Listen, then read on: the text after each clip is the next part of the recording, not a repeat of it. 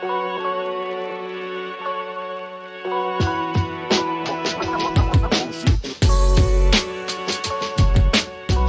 let's start with the rapid fire round. The first question is, at what age do you want to retire? I don't have a retirement age. How long does it take you to get ready in the mornings? Oh, I jump out of bed and I'm ready. Most embarrassing moment of your life? I wake up ready.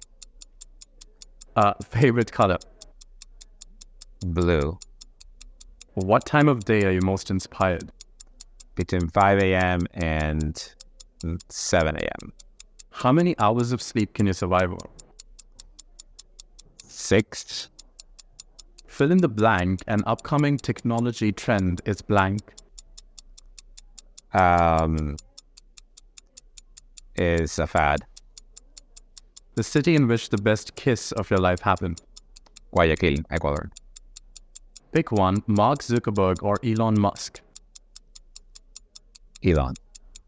The biggest mistake of your career. Not starting outreach earlier. How do you relax? I meditate. How many cups of coffee do you drink per day? A lot. I love coffee. A habit of yours that you hate. Sometimes I bite my nails. The most valuable skill you've learned in life. Listen. Your favorite Netflix show. The Wire. Was that on Netflix? Early riser or night owl? Early riser. One word description of your leadership style. Do not show, not tell. Top priority in your daily schedule. Talk to customers. Ideal vacation spot. Any beach in Italy. Key factor for maintaining a work-life balance. What is work-life balance? Memorable career milestone. When we pass 100 million. The last song you've been listening to.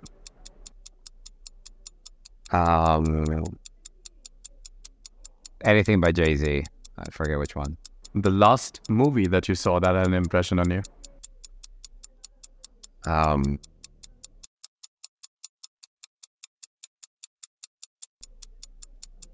I don't remember watching a movie, but I watch a lot of Star Wars at home. So maybe one of the Star Wars, like Ahsoka or Mandalorian. I rewatch Mandalorian. Right. Well, that's the end of the rapid fire round. The rest of the questions you can answer now with as much ease and time as you like. Okay. The first one is, what strategic initiatives or advancements is Outreach focusing on to meet the evolving needs of its users? And how do you envision shaping the future of sales technology? Yeah, so in sales technology, the main challenge right now is that after CRM, there has been a blow up of applications. So now you need 10 applications to do jobs, and all that needs to be consolidated into a single platform. So one of the initiatives for us is to bring as much capability into a single pane of glass to make sure that the rep doesn't have to go from app to app to app to do their jobs. So in terms of user experience, how's Outreach enhancing its platform to accommodate the growing complexity of sales processes and the increasing demands for personalized, efficient interactions with potential clients? It's that we need to understand what is it the rep wants to do and wants to accomplish, and then put that into a workflow that uses both software and AI to get that done as fast as you can.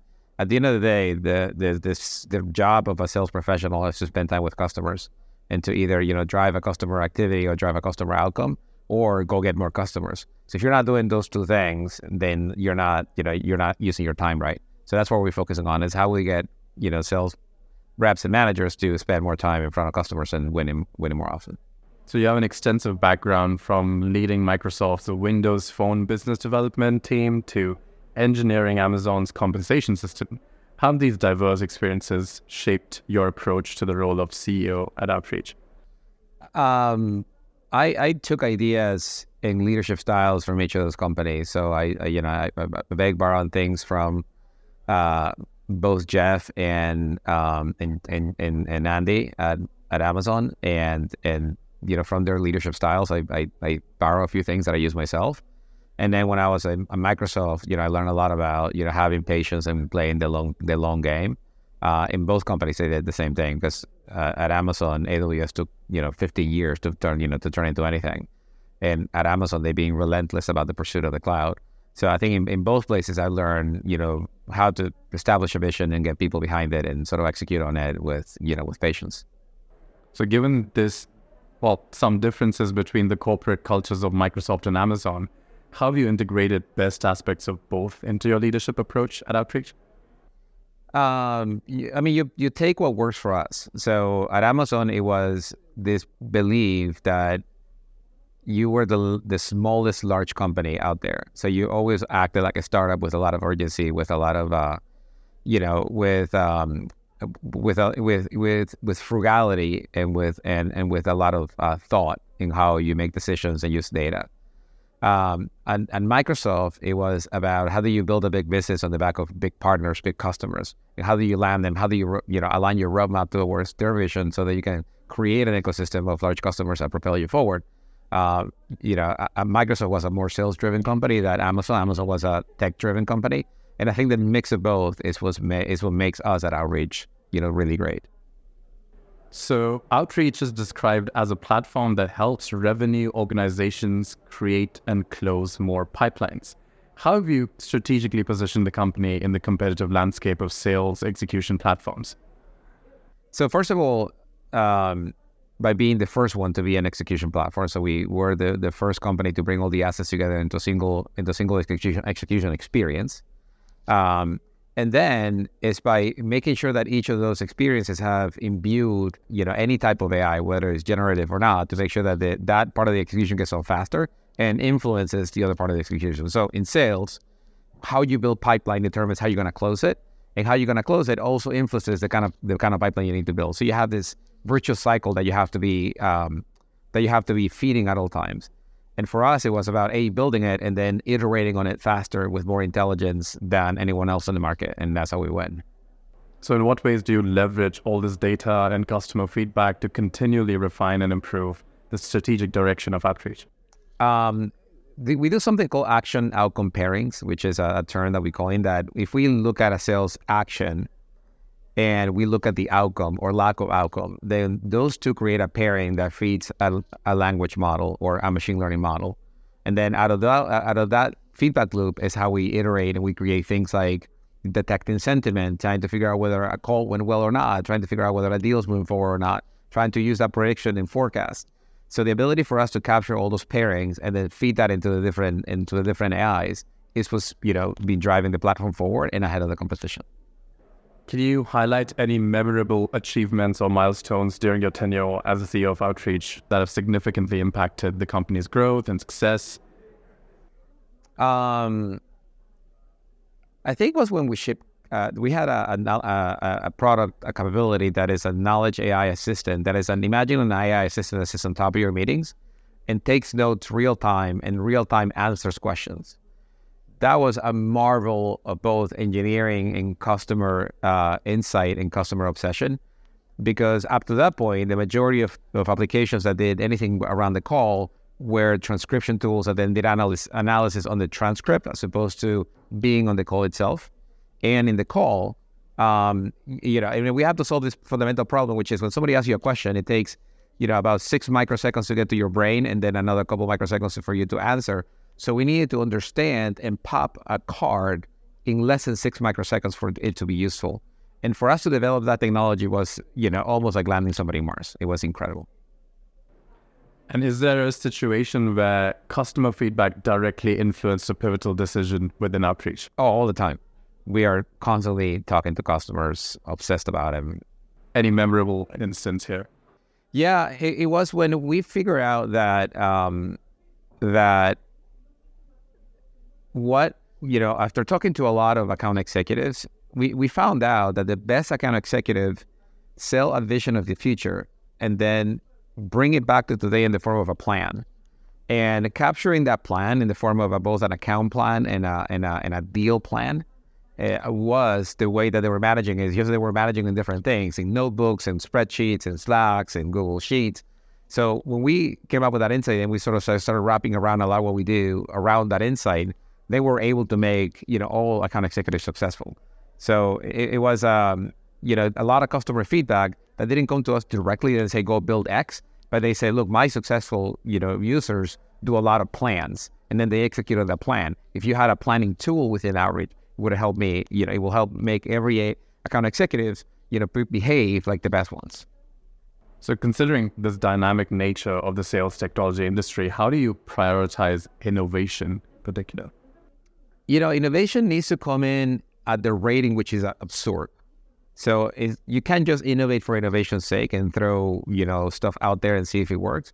You need to make sure that our customers are getting value from it. Like any other application, we sell to revenue organizations, and the revenue organizations need to see the value in something very tangible in the form of ROI or production or time saved. So for us, the innovation has to hit the mark in terms of is it delivering something very tangible? Otherwise, it doesn't get done. And how do you encourage experimentation and risk-taking within the company, if at all? It's by, everything begins from the point of view of the customer. So we have everything has a hypothesis as to how we're going to inflect, our customer's efficiency or the productivity or time savings, etc. And then after that, we go and look into the future of technology and see what technology is cutting edge that could help us sort of inflect on behalf of our customer. When you are operating at the edge of capabilities of technology, you're going to bring in some things that are not going to work. So, we have tried, machine learning stuff that didn't work or that didn't really, deliver on the promise. And that is part of the job, right? As an innovative company, you have to try, if you're not failing, you're not innovating on behalf of the customer. So failure is baked in a requirement for us to grow. Are there any memorable failures that you can think of? So the first model for emails for detecting sentiment was a catastrophic failure because it kind of didn't quite work well. And so we tried to solve it by creating a user experience where we say, hey, we think this email is an objection or is an intro or is or some other sentiment for the email. And then when the model was wrong, we asked the user to correct it. Guess what? Users don't want to correct anything. So if the model was wrong, the user just stopped looking at it and just moved on. So the idea of having a human in the loop for training the AI model is just stupid. But, back then we thought it was brilliant and it turned out to be dumb. So here we are. So delving into sales execution, could you elaborate on why organizations find it crucial and how does outreach contribute to their success in this aspect? Yeah, because sales is not, unlike other things, sales is not about a bunch of charts and accumulating data and giving you insight on the data and talking about, more knowledge. Sales is inflected or is changed at the point of the rep in front of a customer or at the point of a manager in front of a rep. So execution is about that. It's about the fact that it's not storing data the way a system of record would. It's about taking that data and whatever else you have and then taking an action. And then having that action move something forward. At the end of the day, the reward for sales is revenue close won. And if you're not getting more revenue close won, and then we're not making progress. So, other applications that help you be more productive or share more information, the goal of a revenue facing application is that it delivers more revenue. Otherwise, we're not doing our job. So given the current buzz around AI, how does outreach distinguish itself in the landscape? We focus on what our customers need. So we're not gonna go build AI and then go make some big splash about it just for the sake of the AI. We're gonna be building things that help our customers, do more with less. So for instance, when we built our ability to summarize meetings, then we increase the amount of time a sales rep would have because the managers didn't have to ask them how the meeting went. They can just inquire within Outreach, how did that meeting go? And Outreach will give them a summary with the bullet points and then answer any additional questions such as what features came up and what was the pain and what was the price conversation like. So the ability to give the rep and the manager more time is how we measure success. And that's how we measure success of both software and how we measure success of AI. So when we come up with something new, we talk it in the form of not the technology that is behind it, but we talk it in the form of the benefit that it brought to the organization. So, when we go from, meeting summaries to deal summaries, to the way to inquire a deal, to the way to inquire a family of deals, then you measure your success in how much time you're relieving the rep and the manager from having to meet to talk about things because all that is available in the application. So it's all about the value that you deliver to the customer. Right. So as we approach 2024, could you share one insightful prediction you have for the industry and how Outreach is poised to navigate or capitalize on this anticipated development? Well, it's going to be about, AI is going to become really useful for it is going to make a real difference for both sales and their managers and the organizations. But the economy is still going to be tough. So, we're going to have to get back to, good old ways of landing customers and delivering value and obsessing over them, because I don't think that we're going to be in a recovery mode for another, a few quarters. All right. So the last question for you is of a personal kind. What would you be doing in your life if not this? I would probably be a professor somewhere, I think.